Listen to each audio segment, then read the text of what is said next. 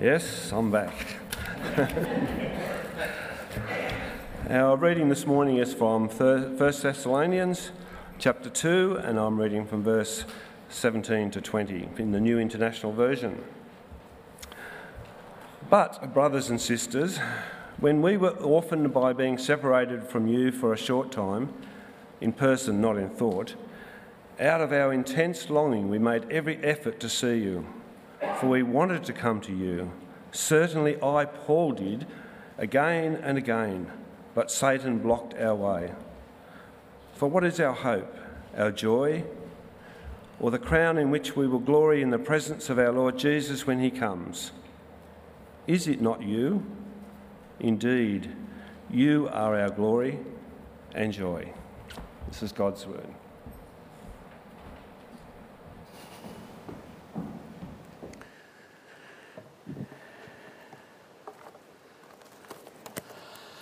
Well, love like this.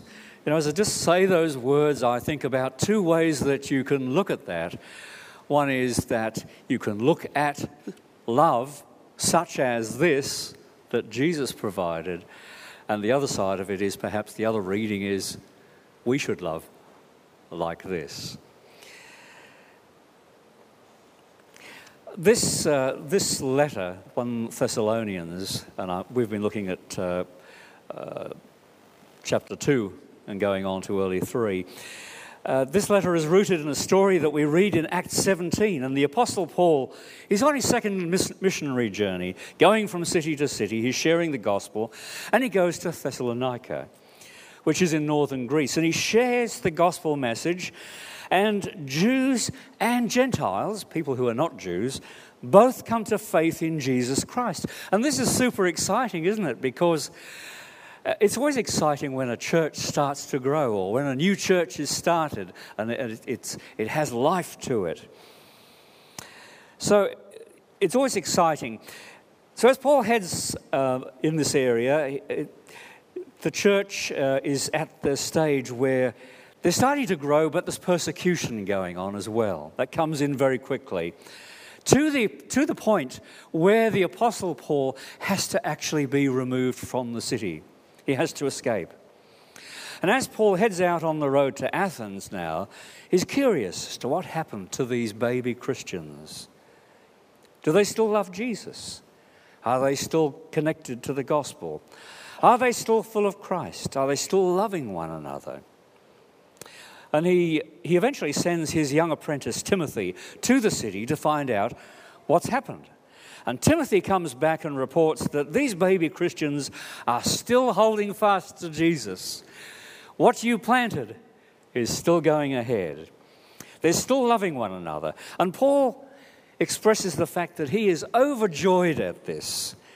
So he sits down and he pens this letter, or chisels this letter, or has somebody else beside him and put it down. So far in this letter, we see that Paul is celebrating God's faithfulness to do all the things that he's done in the hearts of these new believers. But Paul understands that persecution is still real, and not everybody handles that well. Now, there are people who opposed Paul, and the very reason why he left. And they have been saying to the young Christians, well, Paul doesn't really love you. He doesn't really care for you. Paul was just using your relationship with him to do what he wanted for himself. It was a self-love thing. He was using you to gratify his own needs and to exalt himself. He doesn't really care about you. But this letter shows us that is absolutely not true. And how good it was for Paul to be able to send this letter to these young Christians to say, this is not true. Nothing could be further from the truth. So in the start of chapter 2, verse 17, Paul gives us this very beautiful expression of how he loves these Thessalonian believers. And what I believe we find is four very distinct characteristics about the kind of love that the Apostle Paul had for this church. And, of course, this is simply a reflection of the kind of love that we have received through Jesus Christ. It's a beautiful piece of scripture. Let me look at the 4 characteristics. The first one is, it is intensely personal. Now, you know, in the past we used to write letters by hand rather than typing them. And you've seen things on TV where during the war letters were written to soldiers, and they're intensely personal many times. And this is the case here. It's a letter that is intensely personal. Notice the incredibly descriptive emotional language that Paul is using. He is lifting his heart to these people. And in verse 17 he says, having been taken away from you. To us, this simply describes a situation. Something happened, and Paul went. But this is not actually what he's saying in the original language.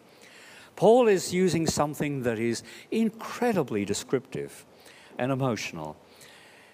There are lots of words that he could have used in Greek to say, well, I went away, or I was taken away. But Paul uses a word that actually means orphaned. He says orphaned. And this is how Paul felt about being taken away from these Christians.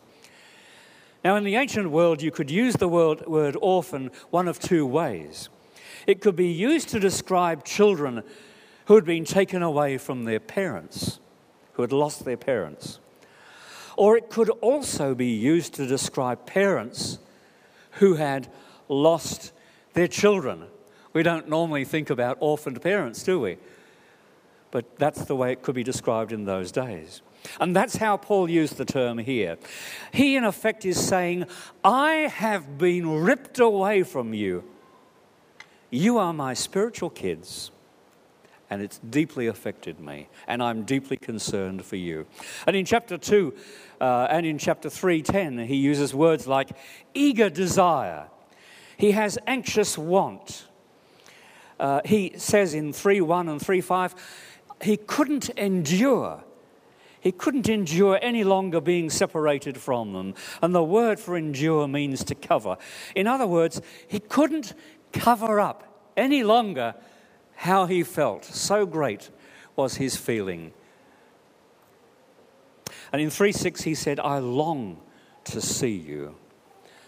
And in 3:7 he says, I'm comforted by the news when it came. And these words describe how a shepherd feels for his sheep. I'm talking about in the sense of a church. How concerned and anxious they are for their well-being. These people are not just projects for Paul. He cares about them. He is literally lovesick over these people. This is the same Paul who was taking people away and having them put in chains. But so great has the word of God impacted his life that he is now lovesick over those who have faith. What a change! Think again about the story in Matthew 14. We change to where Jesus is looking over the crowd, and there's 5,000 people there. And Jesus looks at the multitude, and Matthew records for us that Jesus felt compassion because they were like sheep without a shepherd. Now, in our culture and language, if we think about compassion, we think about the heart. We think about feeling a bit affectionate. But the word that is used there about Jesus and the crowd is, if I can pronounce it, splinknetomai. And this is where we get the word spleen from. And in those days, the thinking was it wasn't so much the heart, it was the spleen. I don't know why, but that was the thinking. And the idea here is that Jesus' feeling, his compassion for these people, was so deep that it literally pained him internally. Reflect on Paul and his feeling for the church and reflecting here on Jesus and the 5,000. It wasn't just that Jesus had a warm and fuzzy feeling in his heart. This made its way down to his gut. He was literally bent over sick out of loving concern for them. Okay, the second thing that we find in this 1 Thessalonians, we see that Paul's letter is unselfishly motivated. It's highly personal, but it's also unselfish. We don't see Paul talking about, you should be thinking about me and the troubles that I'm going through, and obviously, I've been torn away from you. Can't you spare a thought for me and my pain for you? No, he's always thinking about the church. And his joy, he says, is wrapped up in knowing that their faith in Jesus has taken root. Because he sees that it's their benefit. He is concerned that the faith takes root. Swapping over again to John 17. Once again, we see Jesus who is concerned and he's praying the great prayer, sometimes called the high priestly prayer. And he prays for those who are there at that time, and he also prays for those who will come. Guess who was one of those who would come? The Apostle Paul. And so the same concern that Jesus shows for his disciples in that time and beyond, in John 17 as he prays for them, is the same concern that the Apostle Paul has for the church. And in fact, if we compare the two alongside one another, we see that there's almost an identical pattern of how deep the care is and the order of the concern for these people. Jesus, of course, emptied himself. That's how concerned he was. He allowed himself to be taken to the cross, to die on a cross so that we could live. Which leads me to the next point. Paul's letter is gospel-centered. It's right at the center. Paul's feelings for these people completely orbits around the person and work of Jesus Christ. Not only praying like Jesus, not only having concern like Jesus, but a concern that is built upon Jesus himself and, of course, the death and resurrection of Jesus.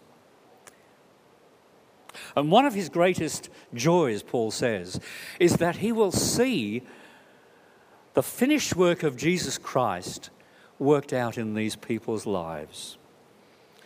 Paul is saying, in effect, my love for you is in seeing that day come to fruition in your life.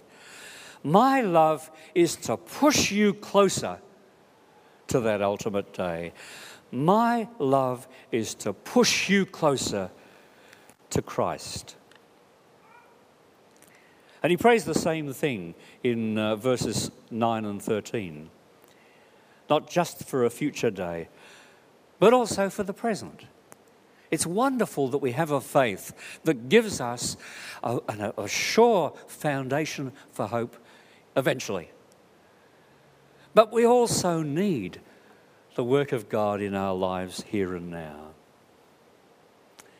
And as we reflect on this letter, particularly the gospel-centeredness of it, I think we need to understand, as we see Paul expressing love for the church, as we reflect on how Jesus shared concern and love for those that were his disciples, we need to understand that apart from the cross, we don't really have a definition of what true love is.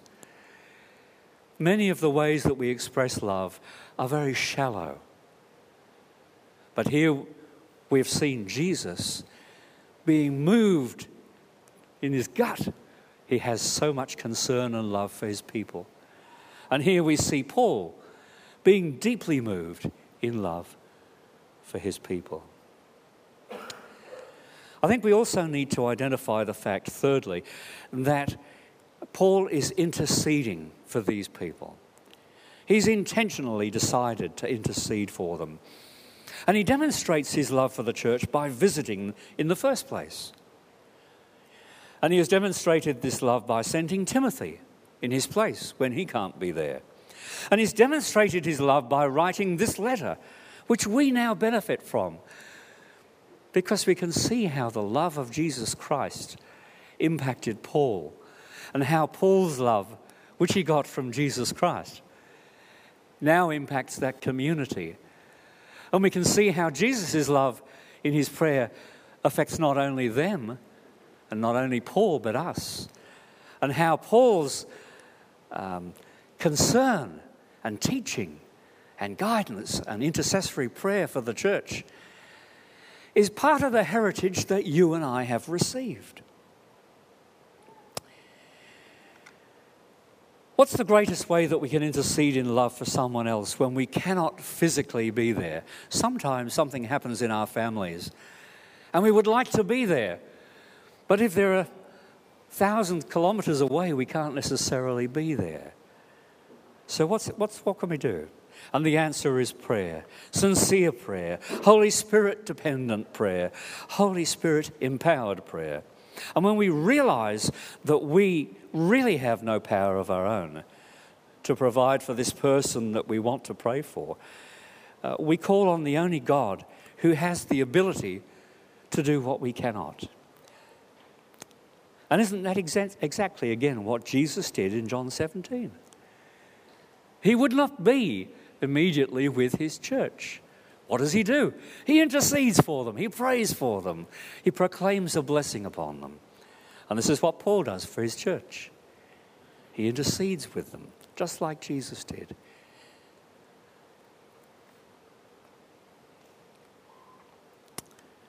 Let's look at 4 things that Paul prayed over this church. Well, firstly, in 3:10, he prays that God might send him back, that he might strengthen in their faith what is lacking. We would do well to pray for one another in the same way. In 3:12, he prays that their love would increase. He writes that their love would increase for one another in the church. It's not that they weren't loving each other, because as we read this letter, part of the report back to Paul from Timothy is that these people are loving one another. So they're not failing. So what does he mean? What it means is that Paul was praying for us and them that our love for one another would never stagnate. It would never become just ordinary. That it would never plateau, that it would never become just a ritual, that we would never just follow the template. There you are, I've said my prayer. No, he prays that it would not stagnate. He prays in effect that the Holy Spirit would always energise us as we pray and motivate us to prayer, and that we would be willing to do what the Holy Spirit calls us to do. Verse 3:12, at the end of that, not only does he ask that their love increase for one another, but he does something very radical. He prays that their love would also increase for everyone. It's that "who is my neighbour" thing coming up again. I know these people are my neighbours, but those people? Come on. And this is what he's saying.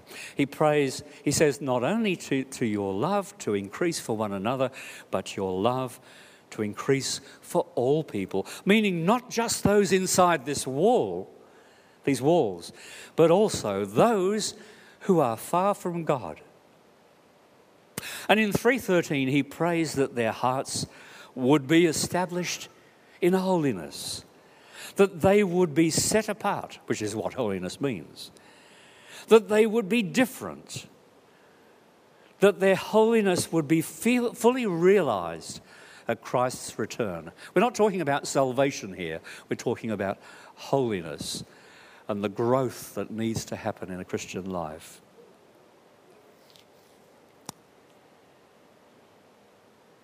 And of course, to be fully realised, it needs to grow. It needs to increase by dimension, by degree. And so, as we look at what happened in the church, we see that, number one, Jesus' prayer that there would be disciples would continue to have faith, and would encourage one another and would be a witness to the world. We know from this perspective that that happened. We are part of that. And as we look at Paul's letter, looking at his prayer for the church, we see that the church thrived, that they did hold fast to Jesus Christ, that they did look after one another, that they did have also an outward orientation.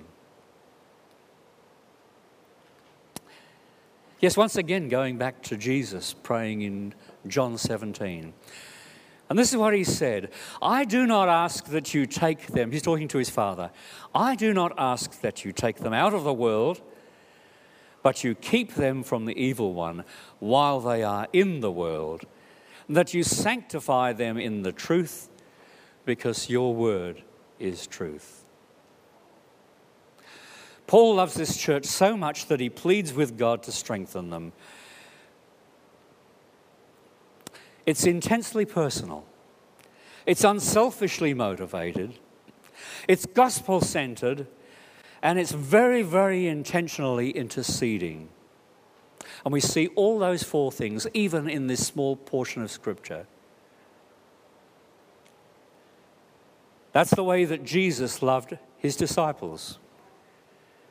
That's the way that Jesus loves us. That's the way that Paul loved his church. That's the way that we should love also. And as we consider that, let me remind you that God is not far away from you. He is very close. As we read in the Scriptures, we are presented with a picture of Jesus interceding for us with the Father. Yes, he prayed in John 17 for his disciples and those who would be disciples later on, including us. But the Bible also tells us that he is interceding with the Father now. Any guesses as to who he's interceding for? You and me. I'm very happy about that. And I believe on the basis of how Jesus prayed in John 17 and how Paul reflected that in 1 Thessalonians, that as we consider the Jesus who is interceding for you and me right now, I believe it's not too much to believe that he's intensely personally praying for you and me. It's unselfish. He doesn't have to pray for you and me, but he's unselfish by nature. He chose that path, and he is praying for you and me unselfishly right now. I believe his prayer for you and me is likewise that the gospel message, that the gospel be at the very heart of who we are and who we continue to be. Because that will sustain us. We have been given the word of God to sustain us. He died on a cross and rose again to make things happen in our lives. And I believe he's very intentional about how he intercedes for you and I also. Let's pray. Father God, we are so encouraged by what you have done and what you are doing in our lives. Even at the times when we have things pressing against us, we are encouraged to know that Jesus in John 17 prayed for us. We're encouraged by the prayer and the concern and the pastoral heart that we see in Paul for the church at Thessalonica. And Lord, we know and trust that you are praying for us now. And that as you once said, what the Father had given you, the people Father had given you, you will in no way lose. And so we know that you will not lose us. We will not be lost if we are given to you and cling to you. And we praise you and glorify you in Jesus' name. Amen.